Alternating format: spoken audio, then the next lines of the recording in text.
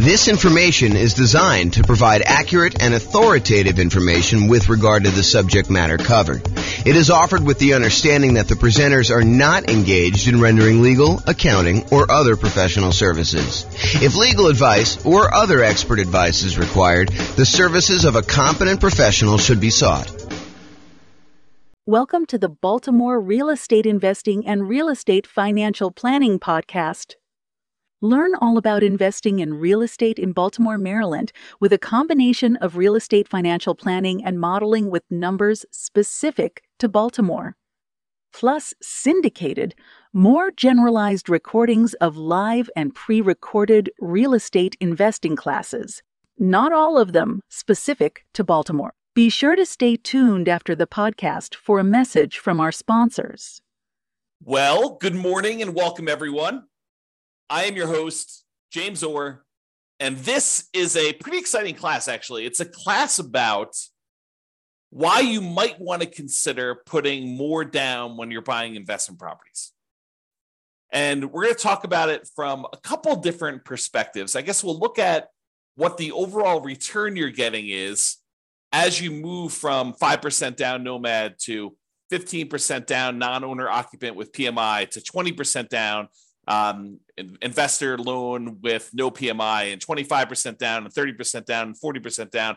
And we'll look at just a property I picked out that is going to be definitely different than the properties you're going to see. I mean, your numbers are definitely going to be different than what I'm going to show you, but hopefully you can pull out some of the lessons of looking at this property and see how things generally go. That way, when you run your own property, you'll actually be able to see this, and I'll show you how to run your own so that you can do this, your own analysis on this. So we're going to look at the returns we're getting as we go through these different down payments. And then what I'm going to do, I'm going to show you what the extra return you're getting on that additional down payment is. So we'll look at, hey, look, we're getting this return when we buy it with this financing. When we go from that financing to this financing, we had to add this much extra down payment.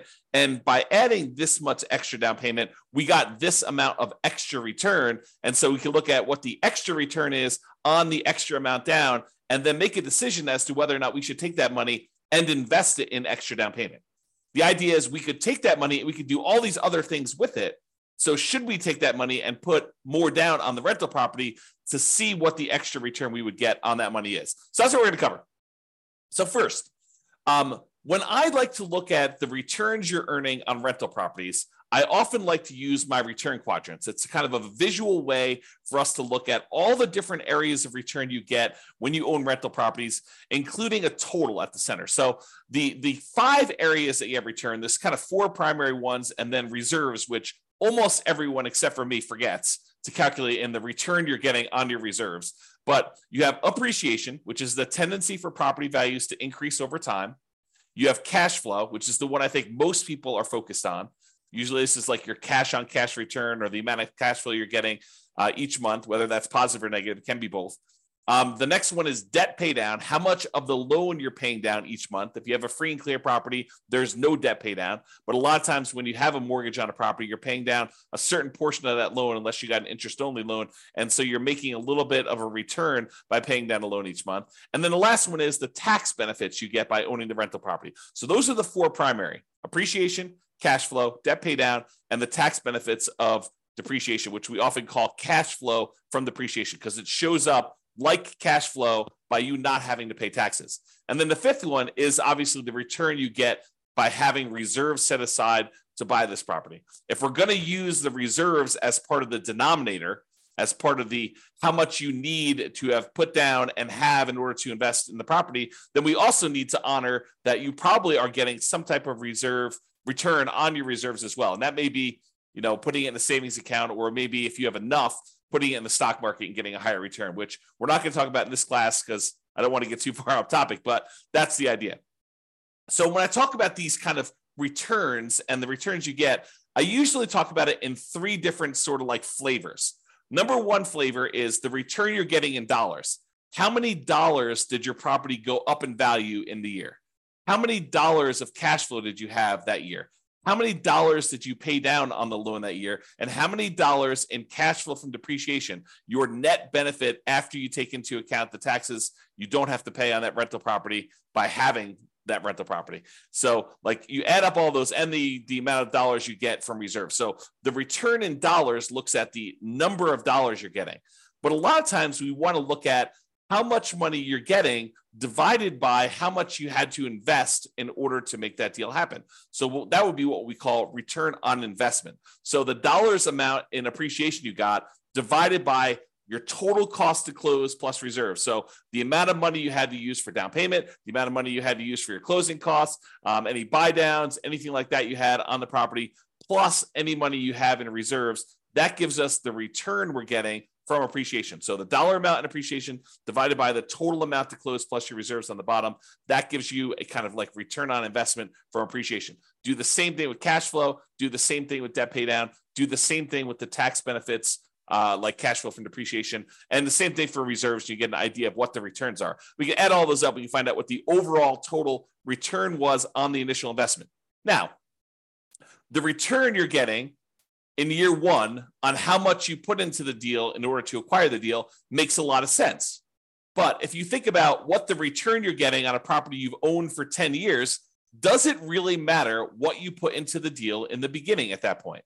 If you're getting, $40,000 in appreciation because the property has gone up a lot in value, does it matter that you only invested, $500 in order to acquire that deal 25 years ago? Not really. And so return on investment, the importance of that metric goes away after year one.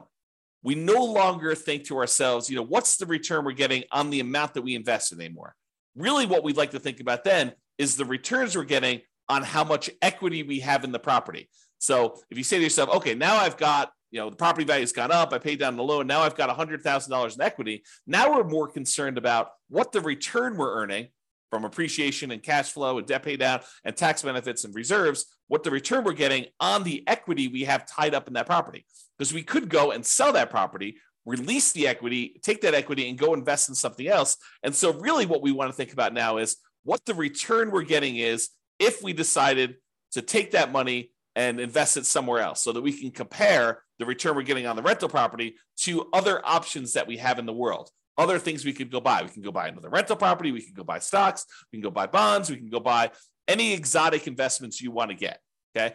And so after year one, I tend to like to switch over and start thinking of, okay, now what's my return that I'm getting on the equity I have tied up in my property? And not to get too off the rails, but technically it's not even return on equity. Technically it's return on what I call true net equity after all of your expenses of getting out of the property. Because it's really not the return you're getting on the amount of equity you have in the property. It's really the return you're getting if you were to take that money out of that investment and you were going to go invest in something else. So we really need to know how much you'd walk away with in equity from that property. Your equity after you pay all your expenses, like your closing costs, your real estate commissions, the capital gains taxes you got due, and any depreciation recapture on any depreciation you took. So we want to look at equity after all those expenses. So we're not going to get into that today. We'll do entire classes on that concept, but I just wanted to introduce it to you.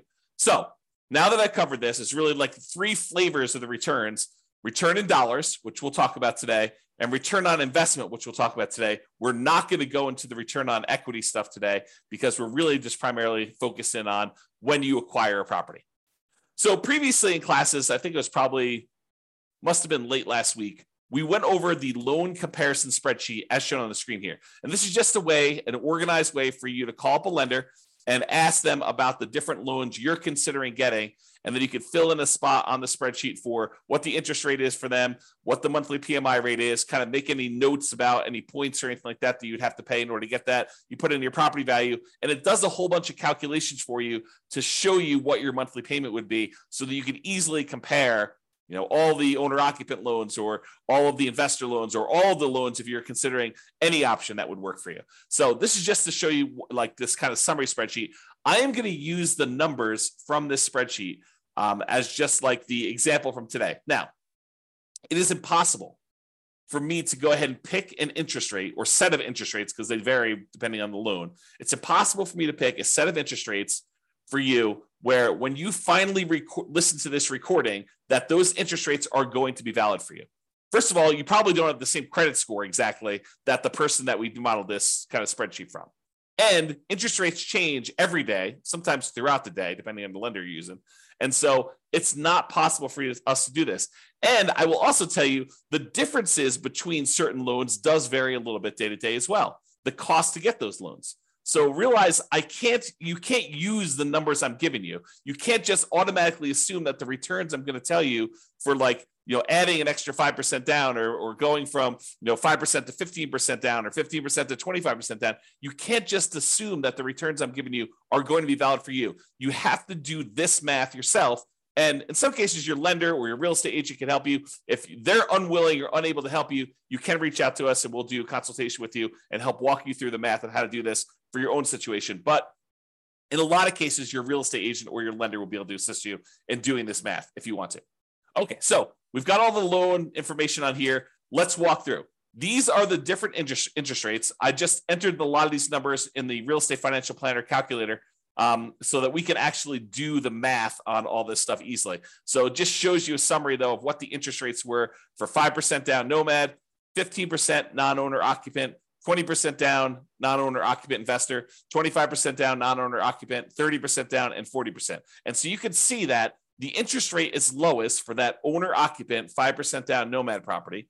It is highest for that 15% down, and then it kind of goes down gradually as you put more down. So not only is the interest rate improving, but also you only have private mortgage insurance anytime you put less than 20% down. So in this case, it is going to be the 5% down loan and the 15% down loan are the ones that are going to have private mortgage insurance.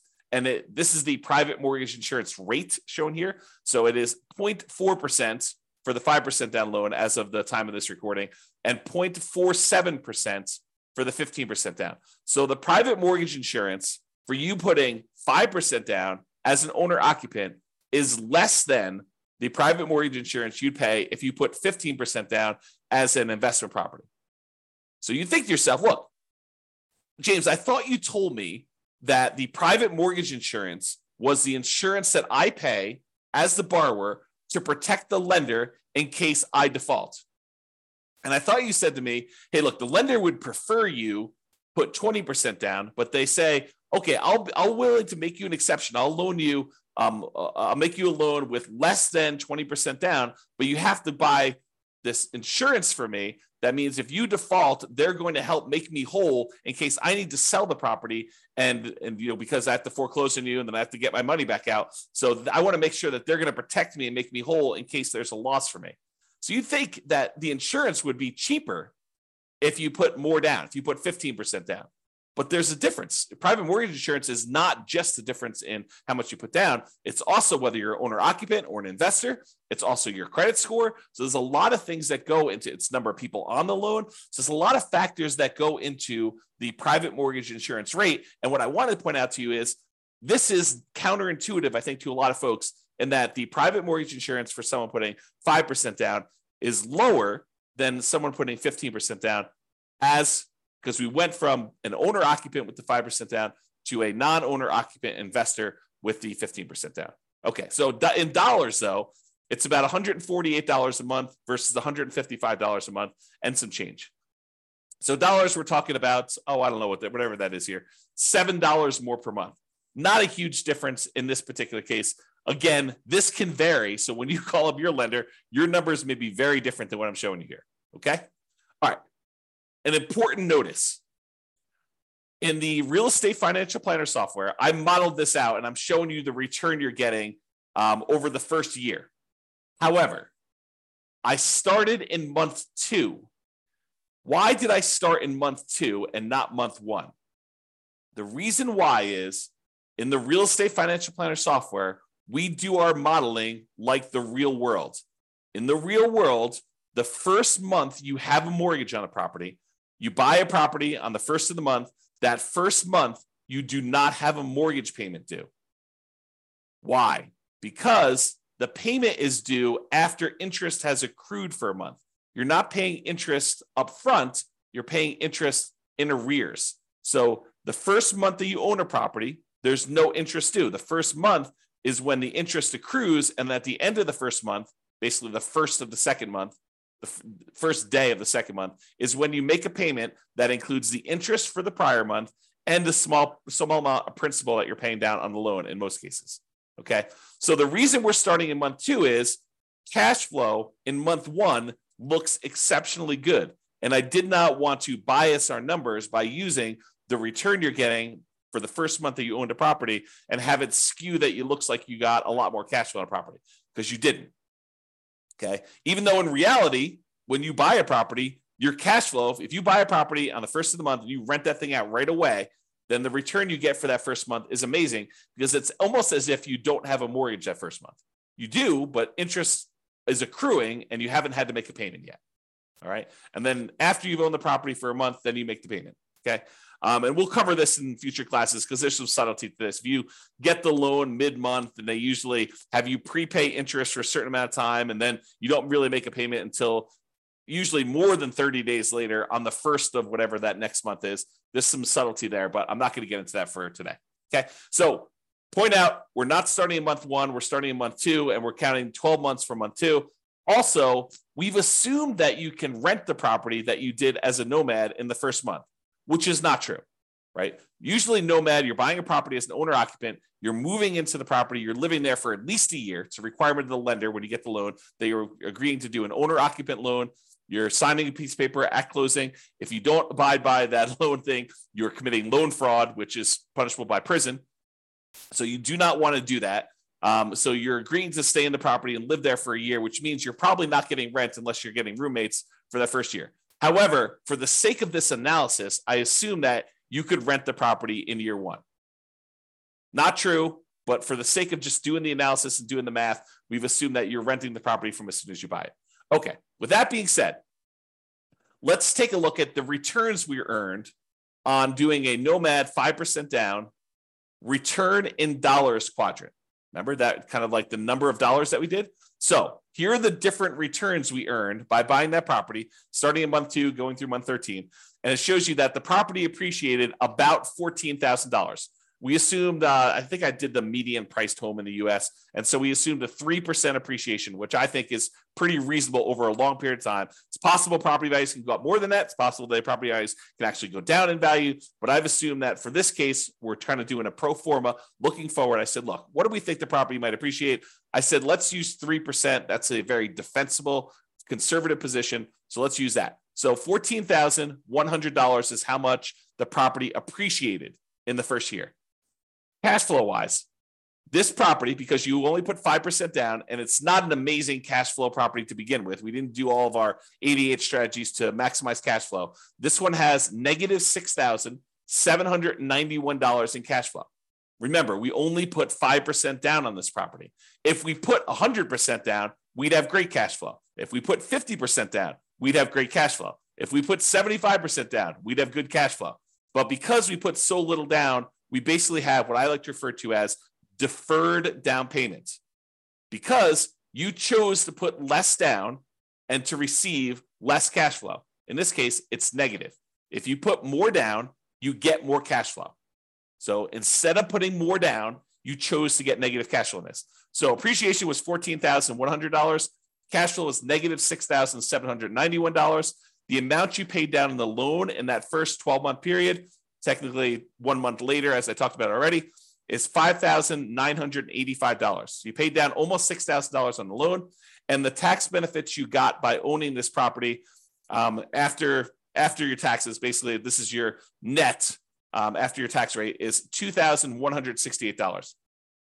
And we said that you put 6 months of reserves away, and we had that in a savings account earning 1%. So you got $223 in reserves, the return you earned on the reserves you set aside for owning that rental property. So the total amount you earned by doing this property is $15,686 in the first year. That is the return in dollars by owning this particular property. Now, what if we took those dollar amounts and we divided through by the total amount you had to close plus basically any reserves you have there? So we're looking at the total return you've earned in dollars divided by the total amount you had to close plus any reserves. And so for appreciation, we earned 28.01% return on our money in that first year. I'll repeat that. 28% return on our money in the first year. That's because we only put 5% down and the property went up 3% in value. So we put so little down, but the property still went up $14,000 and change. So 28% return from appreciation. Now, negative cash flow.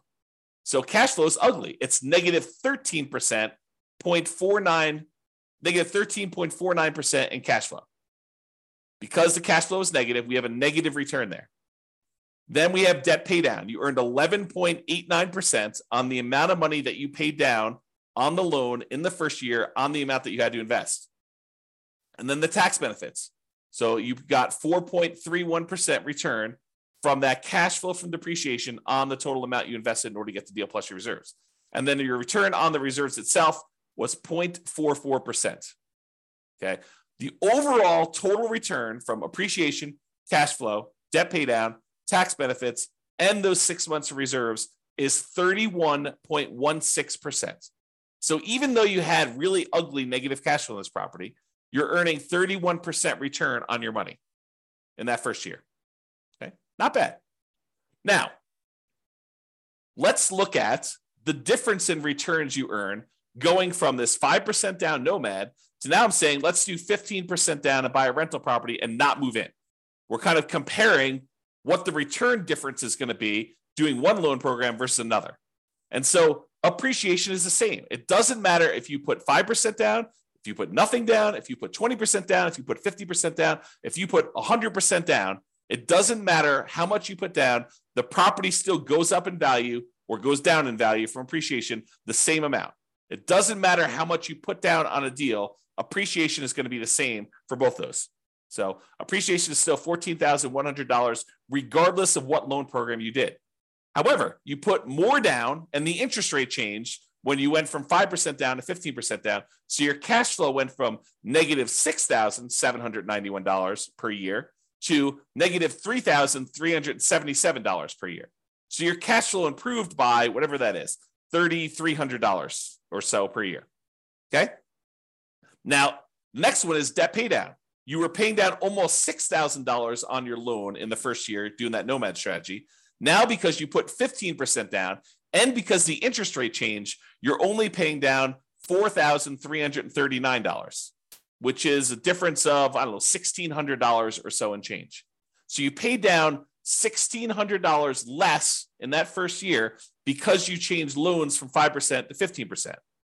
So it's a difference in your return because these things change as you change your down payment amount. And then your tax benefits, they don't change regardless of how much money you put down. You still get the same tax benefits by owning an investment property that you do, whether you put 0 down, 5% down, 15% down, 25% down, 50% down, or 100% down. Still $2,168 on this property. However, the amount you have to set aside for reserves does change because we're saying reserves are 6 months of your total cost to run a property. And if your payment changes, it means you have to set aside less if your payment goes down. So you end up earning a little bit less on reserves. You earned $223 for the year as a return on your reserves when you put 5% down versus $206 in reserves from your reserves when you put 15% down. So the overall difference, you went from earning $15,686 by owning the property with 5% down to now you got $17,436. Squint really hard, about $2,000 more by putting an extra 10% down on the property. You went from 5% to 15% down. So basically, you made $1,750 more, but you had to put up $45,063 more in order to get that extra $1,750. So when you think about that, you're like, okay, is it worth for me to earn $1,750 more in the first year on this particular property by putting up $45,000? Well, that's a return of 3.88% on the extra down payment. On that extra $45,000 that you had to put down, you're getting a 3.88% return on doing that. In my opinion, that's probably not worthwhile, right? You're basically putting up $45,000 and you're only getting $1,750 more by doing that. But you have to decide that, and you have to run your own numbers to determine that. Okay. So this is the math we're going to do. We're going to say, look, what's the return we're earning in total from doing, this particular property with this financing? What's the return by doing different financing on the same property? And then we're going to say, how much more did I have to put down on that? And how much more did I earn by putting that down? And we're going to determine, should we put that extra amount down or not? You get to decide. Okay. So now we're going to look at the difference in return amounts. So before, we were earning 31.16% total return from appreciation and cash flow and debt pay down, the tax benefits, and on the reserves. So when we did the Nomad strategy, we were earning a 31.16% return on that first year on the total amount of money we had to put into the deal, including reserves. Now, when we put 15% down, we're earning 18.28% return. A lot less. Not quite half as much, but a little bit less than half as much. So your overall return on investment decreased from 31% to 18% by putting more down. Now your cash flow improved, but it's still slightly negative. Because I think a lot of folks are really focusing on this cash flow number. They're like, look, it's cash flow, it's cash flow, it's cash flow, especially when it's harder to do cash flow in our current marketplace. Prices are way up, interest rates are way up, rents are up, but they're not quite as much up to counteract both those high prices and those higher interest rates. But they're really focusing on cash flow. And yeah, cash flow does improve when you go from 5% down to 15% down, but your return gets cut significantly overall. You're much less leverage, also much less risky. If you measure risk as different things like your resiliency to changes in rent, or your resiliency to changes in prices, or the amount of reserves you have set aside, or your debt load to your net worth, or your debt load to your liquidity, like all of those different measures of risk, when you put less down, those tend to get better. So less risky. All right. So I've gone through the first one a little slower. Now let's just summarize what's happening on all of these. So if you look at the other one, we were doing $15,686 was the return. We earned on Nomad $17,436 on the 15% down. You'll see that's these numbers here. So when we do the Nomad strategy, that's this one. That's $15,686 total. The one where we put 15% down is $17,436. Then this is the one for 20%, 25%, 30%, and 40%.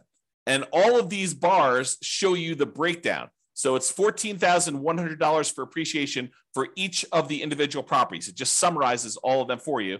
And then this is, the red one is the debt pay down. So almost $6,000 in debt pay down on that Nomad one, $4,300 on the 15% down, about $4,000 on the 20%, a little less than $4,000 on the 25%, about $3,700 and change on the 30% down, and about $3,300 and change on the 40% down. So you can see the amount of debt pay down is decreasing over time. The cash flow number was really negative when we did Nomad, not less negative, but still significantly negative when we did the 15% down. It's slightly positive, $288 for the year, about, I don't know, whatever that is, $24 or so per month for the year when you put 20% down. So basically it's almost break even if you look at it this way when you do the 20% down. Then you get some positive cash flow when you go to 25% down. That's probably $200 a month. Then it increases a lot more for 30% down and a lot more for 40% down. So you can see the cash flow changes. And then the amount you get in cash flow from depreciation, the tax benefits, is the same. Okay. So you can see how these returns vary. Now what we're going to do is we're going to look at the returns we're earning, the dollar amounts, on how much we had to put into the deal in order to buy it, including total cost to close and the reserves. That's what we're going to do next. Same chart, but the numbers are going to now change from the dollar amount of returns, return in dollars quadrant, to now the return on investment quadrant. Okay, that's this. So when we did the Nomad, we were getting a 31.16% return on the amount of money we had to invest in the deal, including reserves. Oh, I should point out that this little gray line here is the return we're earning on reserves. It's just so small compared to everything else that it doesn't even show up on the chart. Okay, but you can sort of see it here. It shows up a little bit on this one, but overall, it's a really small change in your return, but it does impact your other returns, right? Because the amount of money we're earning, we now need to divide by not only the total cost to close, But in addition to that, those 6 months of reserves. So if you're used to seeing significantly higher numbers for your returns, you may be saying, James, these returns are like horrible. Well, part of the reason they're horrible is because in order for you to prudently invest in real estate, you should have reserves for your rental properties. And if you don't, you're doing it wrong. And if you don't include that in your calculation, you're also doing your calculations wrong.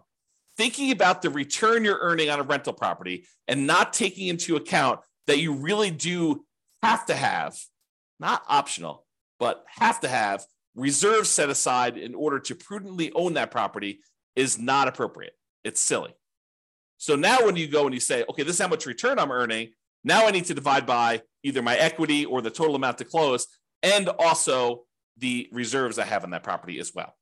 Okay, so now that it's on the denominator, that makes your return look overall less. It suppresses your return. It kind of like slows it. It drags it down because now you also have to take into account those reserves when you do that. Okay, so the return you're getting if you put 15% down is 18.28. The return you're getting when you put 20% down is 17.81. The return you're getting when you put 25% down is 16.37.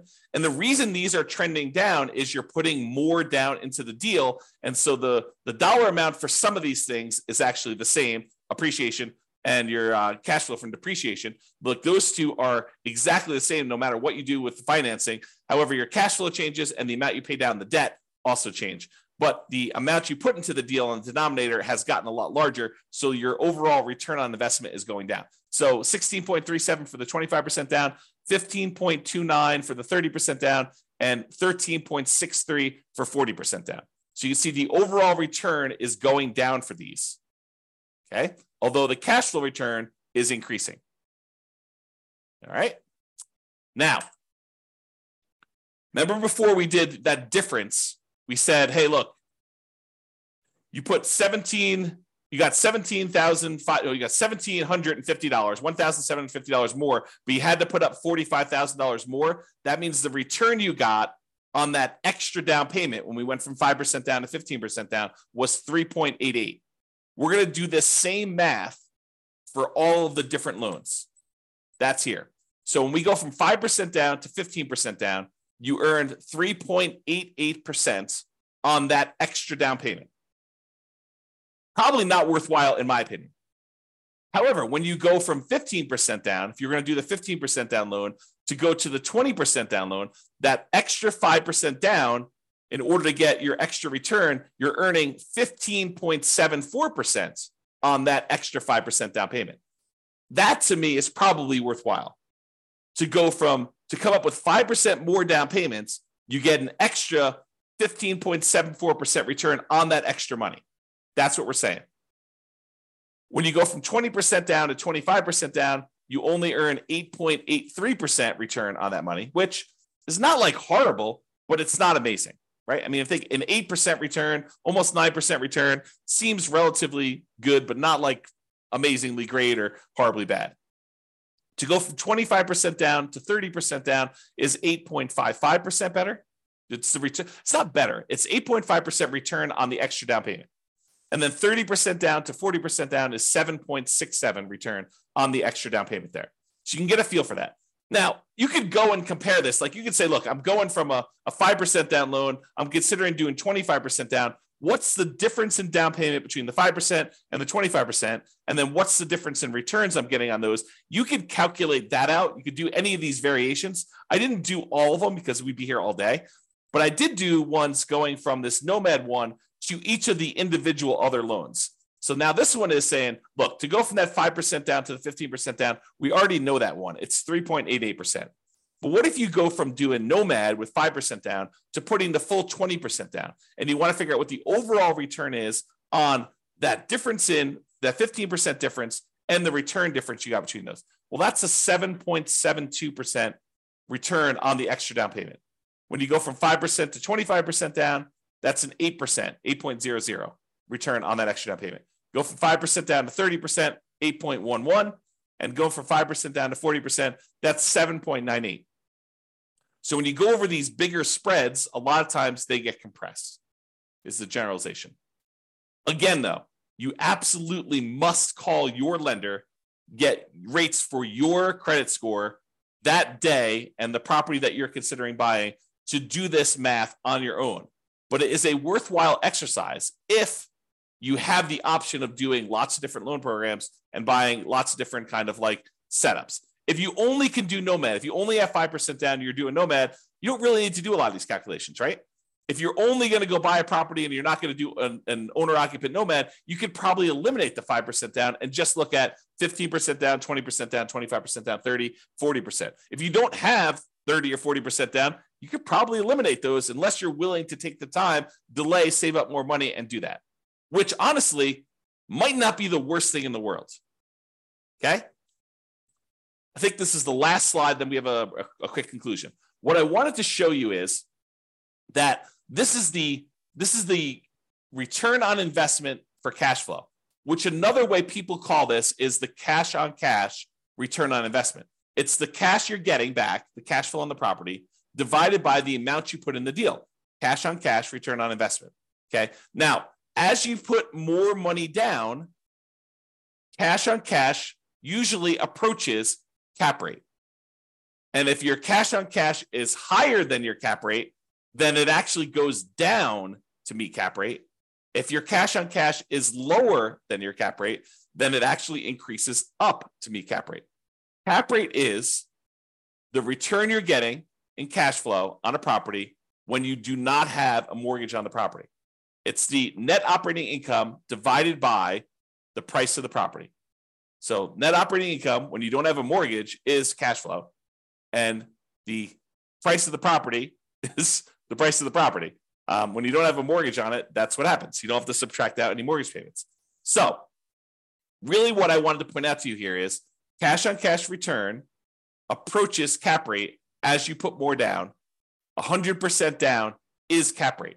So if you see here in this chart for the ones we just did today, your return, your cash on cash return on investment was negative 13.49% when you did Nomad, negative 3.54% when you put 15% down, positive 0.25% when you put 20% down, 1.75% if you put 25% down, 2.8% when you put 30% down, and 4.8% when you put 40% down. The cash on cash return is approaching that cap rate. That's what's going on here. Okay? All right. So in conclusion, your numbers will be different. However, putting more down tends to lower your overall return on investment. Less leverage. This makes sense. It's like I'm not telling you anything that's not obvious to you. It tends to improve your cash flow in terms of dollars. And cash on cash return on investment, that approaches cap rate. However, if your cash on cash return on investment was above your cap rate, putting more down will reduce your cash on cash return. Let me say that again. If your cash on cash return on investment, when you do your calculation, is higher than your cap rate, which it sometimes is when you're able to find great deals with great cash flow on them. As you put more dollars down, then your cash on cash return on investment will actually come down to approach cap rate. In this case, it went up, but realize that's not always the case. Okay. The return you earn on extra down payment can vary. You'll need to run your own numbers using your property, your mortgage interest rates with your credit score. And then once you run your math, you can decide if the return you're getting by putting more down is desirable to you and is worthwhile. The worthwhile part, in my opinion, is you look at the return you're getting on that extra down payment and you decide, is putting $45,000 more down worth me getting $1,750 more in return? And in most cases, for that number, I probably would say no. It's up to you, though, right? It's your decision. The desirable part is a little bit more subtle because, as you saw here,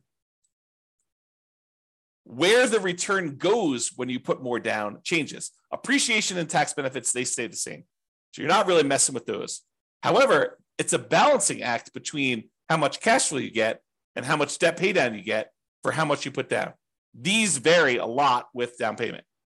And you put more down, you tend to get less debt pay down, and you tend to get more improved cash flow. And so you got to figure, a lot of people are focusing on this cash flow number. and they decide, hey, look, I'm going to go put more down because I want to get improved cash flow, or pick another property that has better economics, right? I think that's another solution for a lot of folks.